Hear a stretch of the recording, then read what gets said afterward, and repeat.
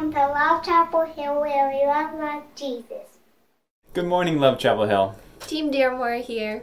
Normally, if we were meeting in person, Lauren and I would be there with the rest of the hospitality team to welcome you, get you connected, and most importantly, to help you find the coffee and bagels. Now that it's getting a little chillier, we'd also start debating whether it was too soon to add specialty hot beverages to the coffee table. Well, after a year like this, I've made the executive decision that it's time to break out the hot chocolate. So, make yourself a cup, snuggle up, and get ready for the message. If you haven't connected with us yet, we'd love to hear from you. Use the Connect card link that's posted on YouTube or Facebook to ask questions, or just let us know about your faith journey. We look forward to hearing from you. Bye. Hi, Love Chapel Hill family. My name's Amanda. I hope you are all doing well and taking care of yourselves. I want you to know that I will be praying for all of us as we make our way through the week. I also want to invite you to join us for our Love Chapel Hill Sunday Service Watch Party, Sundays at 10 a.m. You can find the information at lovechapelhill.com under the Sunday Service Watch Party tab. I went to the watch party last week and I felt so rejuvenated and so nourished just being together with my Love Chapel Hill family, worshiping and listening to the Word of God. And it felt like it did back in March. And so I would love to invite you to join in with us for Sunday service watch parties, Sundays at 10 a.m. Again, that is on lovechapelhill.com. Our connections team is doing such a good job of making sure that although we are apart, we are not alone. We don't feel alone. And so again, we'd love to have you join us. Thank you all so much. Love you.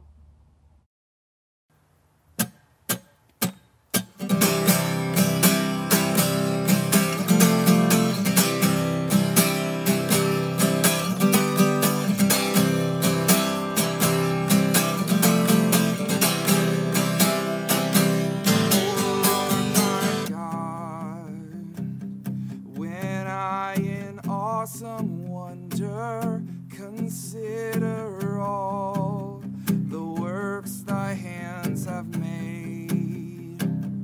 I see the stars, I hear the rolling thunder, thy power throughout the universe displayed. Then sings my soul, my Savior God to thee. How great thou art, how great thou art. Then sings my soul, my Savior God to thee.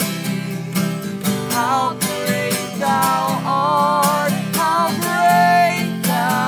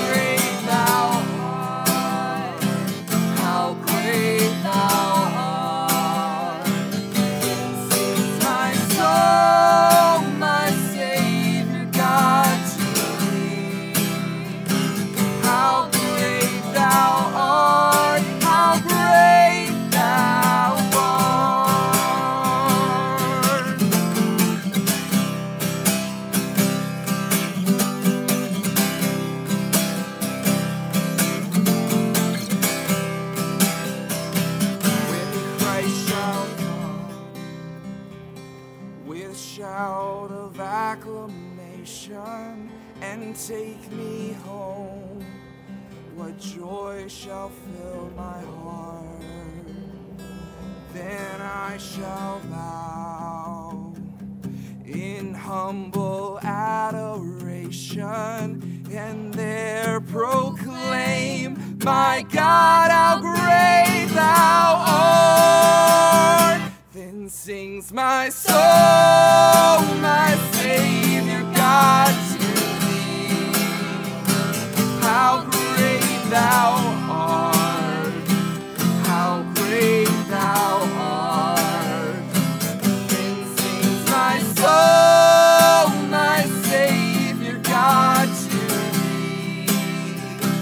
How great thou art, how great thou art.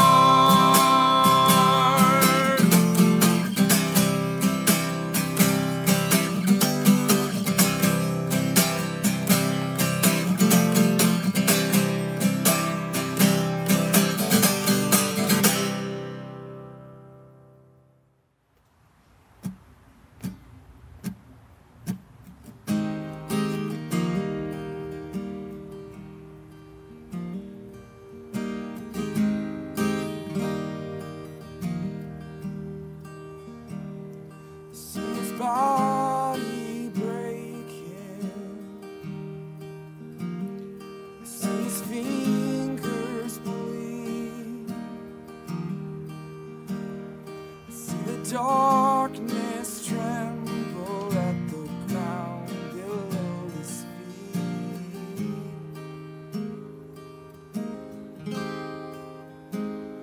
And in the darkest hour, there on Calvary, he was sweetly broken, broken beautifully, broken beautifully.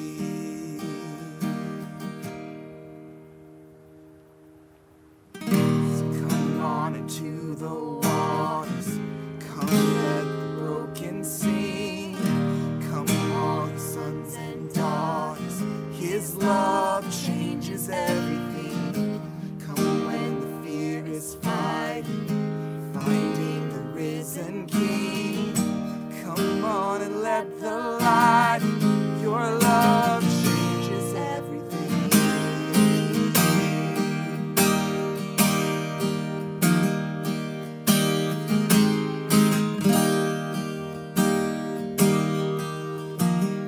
And when the heavens opened, I saw the sins of men. For a crown of glory as he died and rose again.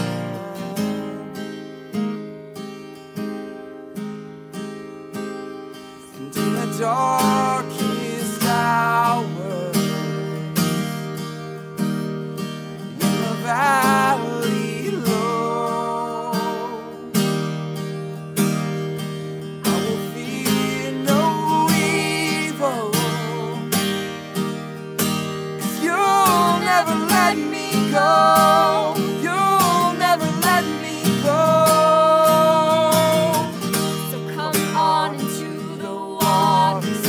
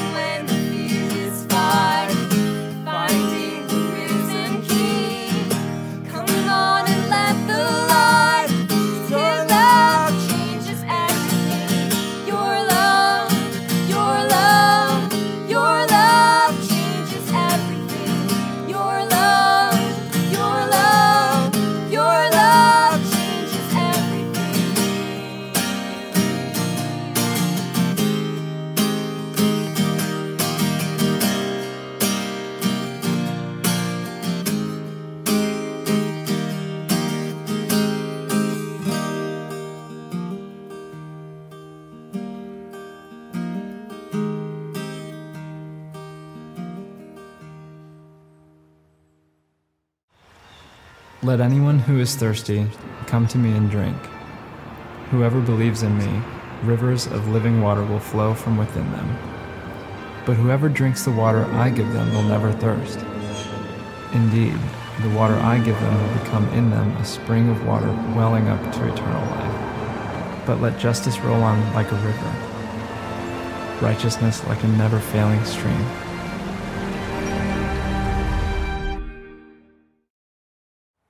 Hey, Love Chapel Hill. How you doing? I don't know where things are right now because we are filming this on Friday.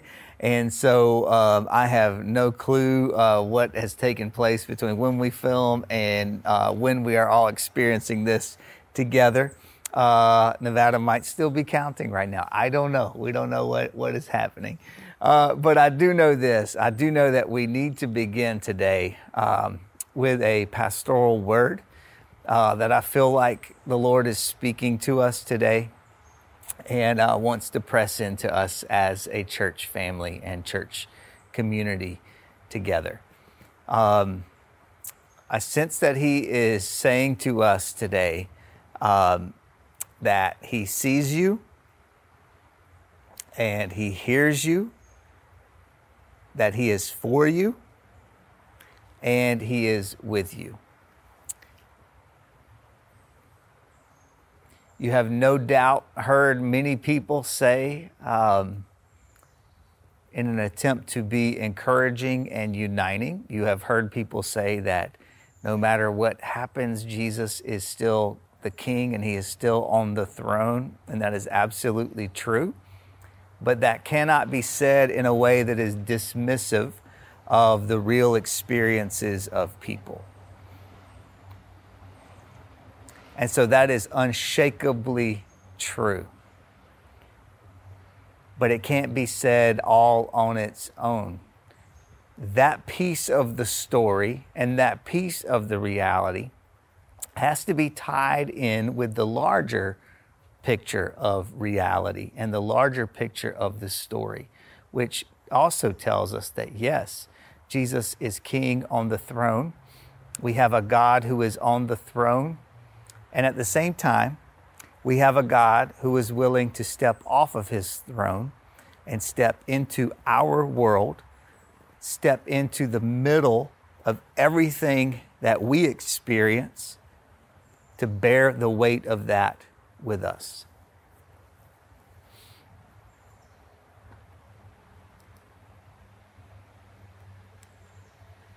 That reality needs equal weight. And so, yes, we do have a King who is on the throne, and that King is one who has walked through what you have walked through, and He did that willingly. He didn't have to do that. But in the book of Philippians that we've studied together, back through the summer as we studied that together, we're reminded of the reality of this God who releases His own privilege, empties Himself of that privilege that comes with divinity, not the power of divinity, not the nature of it, not the character of it, but the privilege of it, to enter into humanity and to walk through this with us and to redeem creation from within creation. And there's deep hope in both of those realities being held together in the tension that holds them together. Yes, we have a God who is on the throne, and we have a God who stepped off of that throne to enter into our world,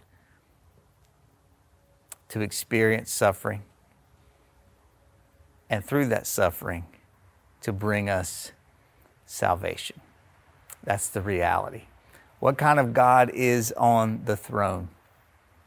He's the kind of God who would be willing to do that and who has done that. It is good news to know that God is great, that He's great enough and powerful enough to be reigning over all things. It's better news to know that God is good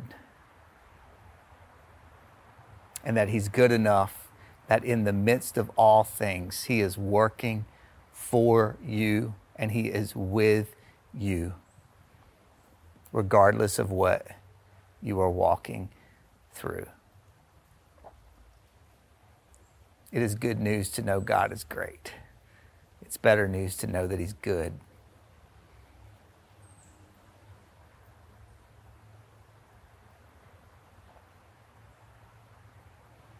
I believe that's what He's saying to us today. In the midst of that, and we have our hope in that, in the tension of that held together, of both of those things being true at the same time, the God who's on the throne and the God who gave up the throne to come to you and to bear the weight for you. We're going to keep moving today. We are continuing this series that we have been in together, this series that we're calling Kingdom Tide, where we're talking about the Old Testament prophets and staying rooted in the Old Testament. We do this every fall. We return to the Old Testament. I'm going to stop for a second. Sorry. I'm going to stop and we're going to pray. And I don't know exactly how to pray, but I'm going to exactly how to pray for us in this moment. But I am going to open this up for just a moment. And maybe even if you're watching it on the watch party together, or if you are watching this with your family or friends or just wherever you are, let's just pause for a moment. Let's experience some silence in the midst of the noise. And let's ask for the Holy Spirit to speak directly to us. So that's how we're going to pray, is just in silence. And ask Him to hear and ask Him to speak. Let's pray.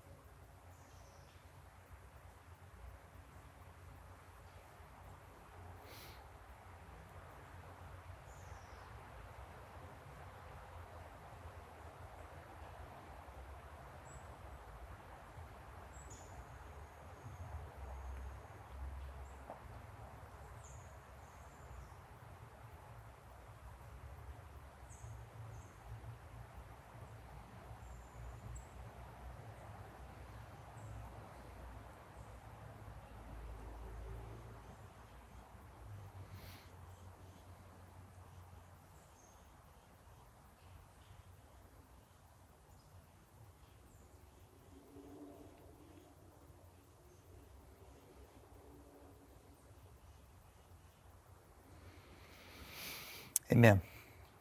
Amen. Today we are in the prophet Ezekiel. We are looking at the book that he wrote.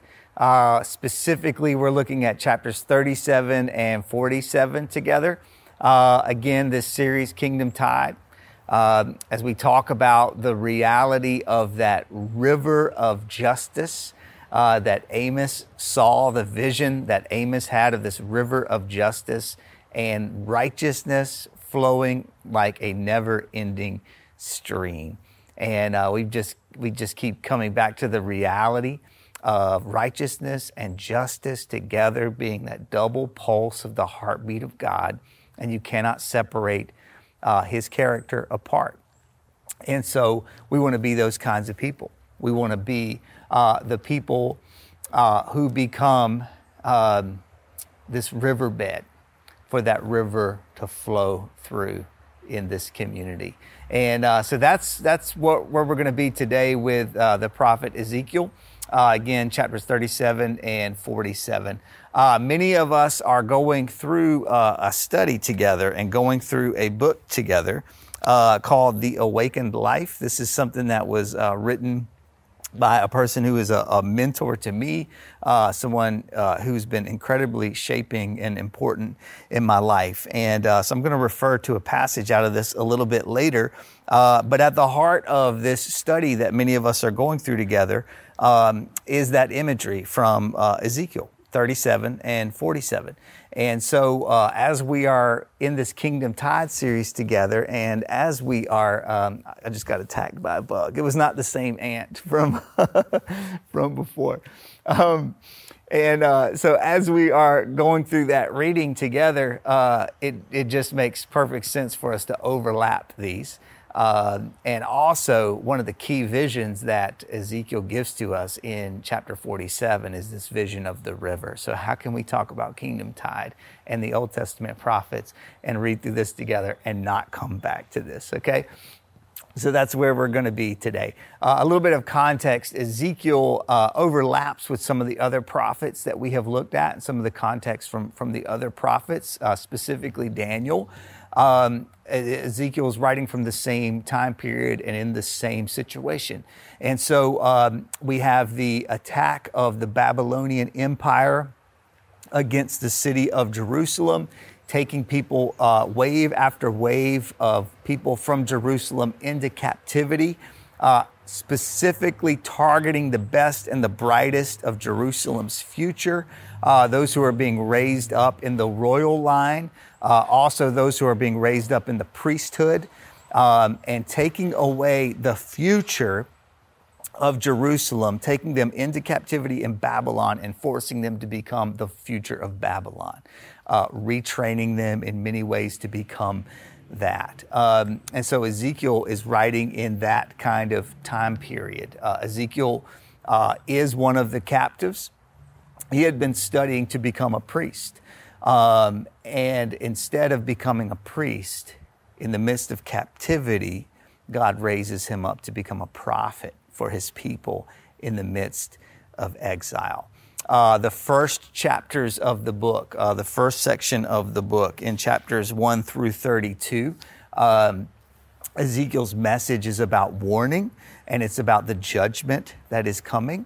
And so because of the rebellion of the people of Israel, we've talked before about this cycle of rescue and rebellion and renewal that we keep coming back to.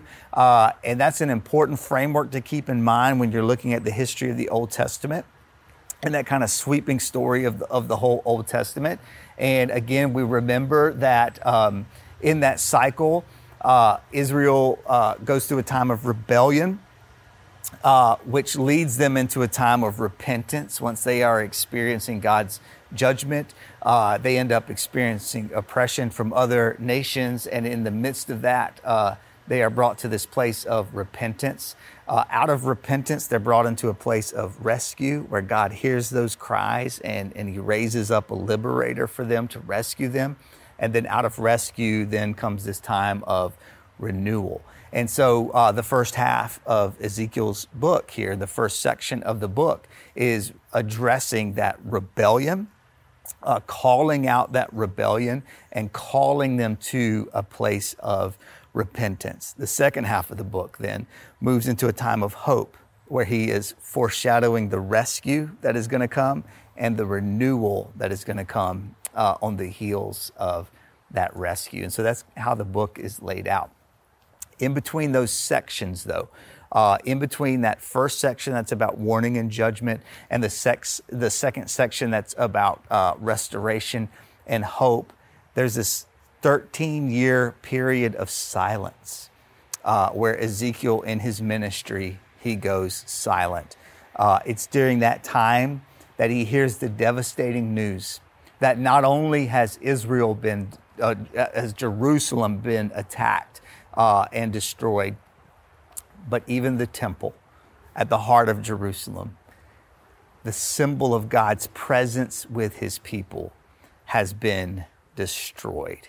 And it's in that time then of silence that he gets that news, and this heartbreaking, gut-wrenching news that the temple has been destroyed. On the heels of that, God opens Ezekiel's mouth again. He puts new words in his mouth, words of hope and restoration about what is to come. And he begins to speak. In chapter 37, we have what is called the vision of the valley of death. And I'm going to read that for you We're going to read that together, and want you to hear what Ezekiel sees as the Lord is speaking to him. This is about the reality of Israel, the reality of God's people and where they were in this moment. God shows him this. It says in verse 37, chapter 37, starting with verse 1, "The hand of the Lord was upon me, and he brought me out by the Spirit of the Lord and set me in the middle of a valley. It was full of bones. He led me back and forth among them, and I saw a great many bones on the floor of the valley, bones that were very dry. He asked me, 'Son of man, can these bones live?' I said, 'O sovereign Lord, you alone know.' Then he said to me, 'Prophesy to these bones and say to them, dry bones, hear the word of the Lord.' This is what the sovereign Lord says to these bones. I will make breath enter you, and you will come to life. I will attach tendons to you and make flesh come upon you and cover you with skin. I will put breath in you, and you will come to life. Then you will know that I am the Lord.' So I prophesied as I was commanded. And as I was prophesying, there was a noise, a rattling sound, and the bones came together, bone to bone. I looked, and tendons and flesh appeared on them, and skin covered them, and there was no breath in them. Then he said to me, 'Prophesy to the breath. Prophesy, son of man, and say to it, this is what the sovereign Lord says. Come from the four winds, O breath, and breathe into these slain, that they may live.' So I prophesied as he commanded me, and breath entered them. They came to life and stood up on their feet, a vast army." So powerful, such a stirring vision that God gives to Ezekiel in this moment. The past destruction brought into a place of hope and restoration. Dead things brought to life. In this vision, it's miraculous that the bones come back together, that the structure gets rebuilt, that the tendons come back together, that the skin and flesh, and this pretty disturbing image, obviously in a lot of ways, but powerful image. It's amazing and it's miraculous to see that happen. And yet there's a very clear statement that gets made. And yet there was no breath in these bodies. So these bodies were still dead. There was no breath in these bodies. So these bodies were still dead. And the moment that we find ourselves in, you're going to hear a lot of people talking about unity and calling for unity. And as the church, we should be at the front of the line calling for that and demonstrating that with our lives. But do not settle for false unity. Do not settle for a shallow, cheap copy version of unity. What we need deeply is true unity, is real unity. And the reality is this: you can try to rebuild bodies with bones, but they're going to still be dead until the breath fills them up. You can try to rebuild bodies with bones, but without the breath, they are still dead. What we need to be praying for is for the Spirit of God to move in a powerful way, to be the source and the end of what that unity looks like. Do not settle for a false kind of unity. Do not settle for the kind of unity that you and I can build. Pray for a supernatural level of unity, for the Spirit of God to move and to break down walls that we can't break down in our own power, to rebuild things that we can't rebuild in our own power. You can build a body out of bones, but without the breath, it's still dead. So let's pray for the movement of the Holy Spirit of God within our church, within us, within our families, within our community, and beyond. Don't settle for a false, surface level unity. Allow the Holy Spirit to do the difficult work of dismantling and breaking down what needs to come down. We need the real thing, and we're desperate for the real thing. Hey, y'all. I know this is kind of awkward, but we're shifting gears right here. We went ahead and recorded the rest of that sermon that you heard the beginning of there, but just felt after the fact like this is where we should have paused and taken a moment instead of just continuing with what we were doing. And in this time, leaning into a time of prayer together as a church. And so that's what we're going to do.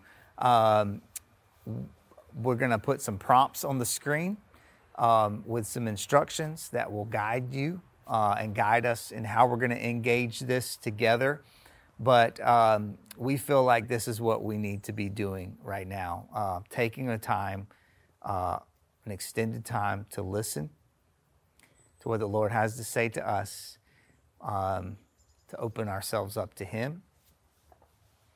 And that's what we're going to do together now as a church family. And so we invite you to follow along with the prompts on the screen and engage together as a church family in prayer.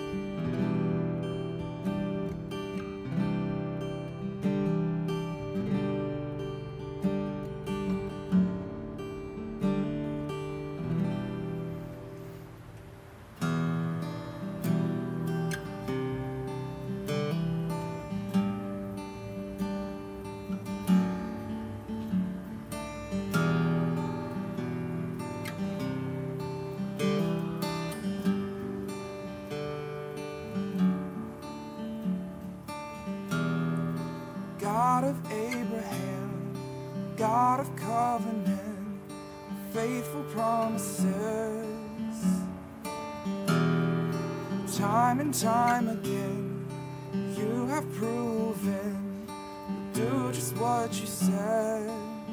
Though the storms may come and the winds may blow, I'll remain steadfast and let my heart learn when you speak a word, it will come to pass.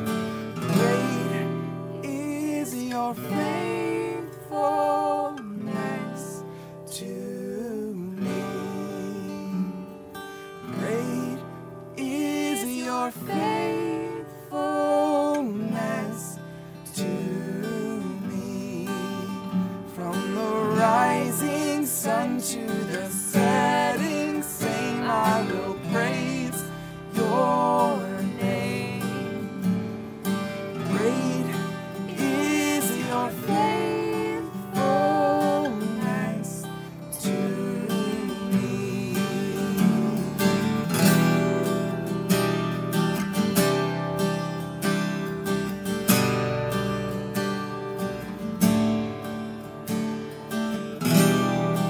God, from age to age, though the earth may pass away, your word remains the same.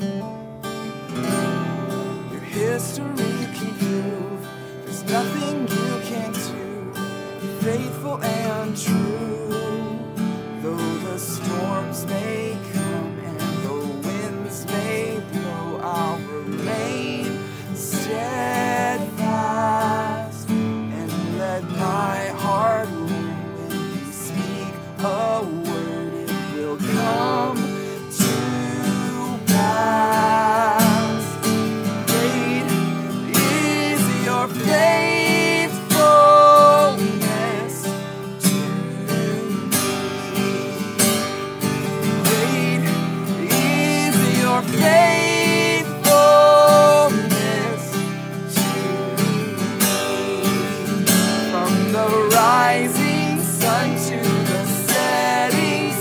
same, I will praise your name.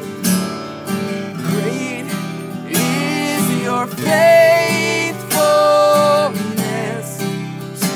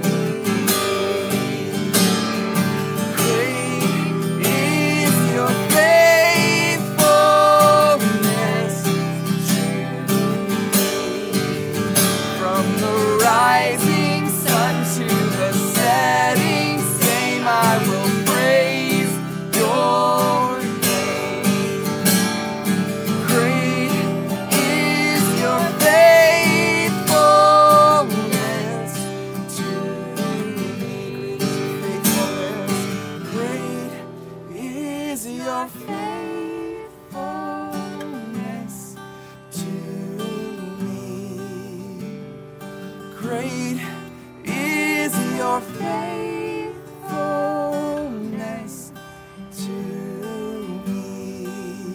From the rising sun to the setting same, I will praise your name. Great is your faithfulness to me.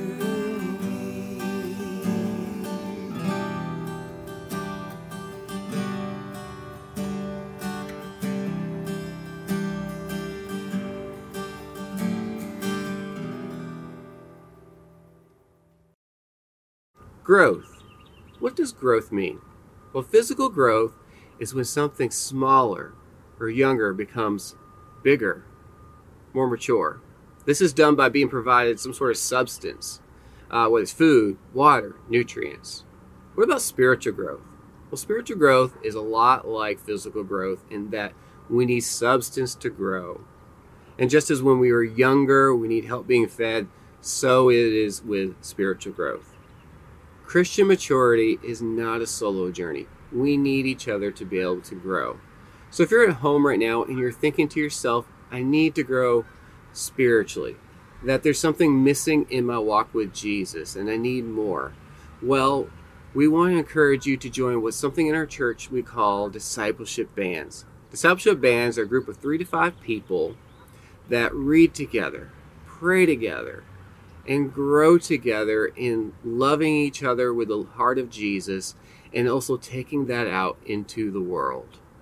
So we tried to make joining a discipleship band easy as possible. All you have to do is go to lovechapelhill.com. Go scroll down on the main page and you find discipleship bands. Fill out a simple form. What that form will do will help us find 3 to 5 other people just like yourself wanting to grow spiritually. Joining a discipleship band may be the best decision you make of all of 2020. So I really want you to pray about it and think about joining a discipleship band. Well, I want to thank everyone for joining us today. You're sent to Love Chapel Hill or wherever you are with the heart of Jesus.